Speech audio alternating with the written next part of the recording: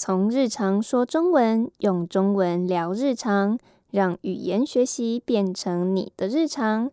我是来自台湾的易安，欢迎来到日常中文 Daily Mandarin。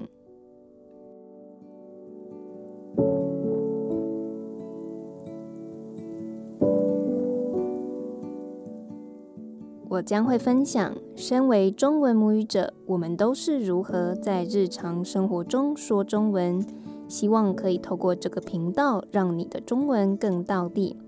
Podcast 里将会有中文学习、文化交流、主题访谈等单元，希望大家可以听得愉快，学得自在。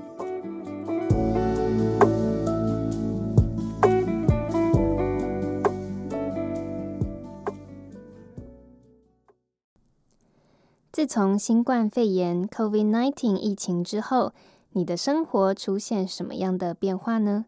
在台湾最明显改变的生活方式之一，就是外送文化了。一开始是因为防疫的关系，必须居家办公、上课，不能出门吃饭的情况下，改成叫外送。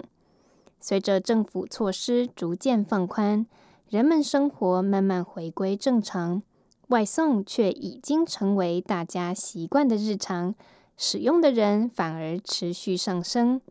从一般的三餐，再到生鲜食品、民生所需的用品，都可以叫外送。打开外送平台的网页画面，可以看到琳琅满目的店家，选择自己今天中午想吃的主食，再点个加购餐点，下单之后直接线上刷卡，不用多久就可以收到骑着摩托车的外送员送来的美味午餐。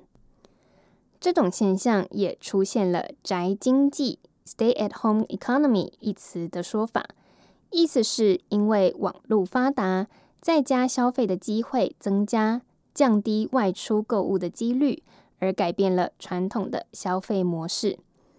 根据2019年台湾东方线上市场调查公司统计，20至29岁的消费者几乎每3人就有1人在过去1个月使用过餐饮的外送服务。30至39岁族群约每4人就有1人。40至49岁到50至59岁的消费者，则是每6人就有1人使用过。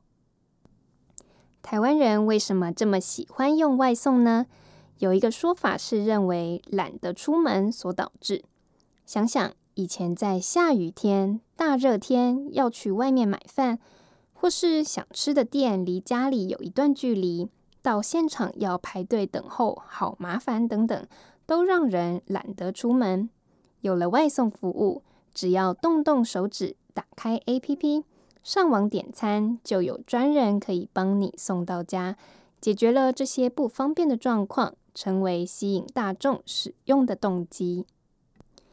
除此之外，还有个原因是台湾的外食文化非常盛行，许多人平常就有在外吃的习惯，因为料理很平价，有不少小吃店、餐厅可以选择。许多人因为工作繁忙，没时间煮饭，外食成为好选择。外食文化再加上方便的送餐服务，让外送成为不少台湾人日常生活的一部分。不过，外送趋势也带来一些冲击，像是有些店因为客人减少，经营不下去而被迫关门。另外，外送需要大量人力，但外送员的工作权益与安全保障没有被妥善重视，也是一直被探讨的社会课题。你也爱叫外送吗？外送服务在你的国家也很普遍吗？欢迎留言跟我分享。如果你想收到本集的逐字稿，也欢迎写信给我到 dailymandarin8@gmail.com。我们下集见。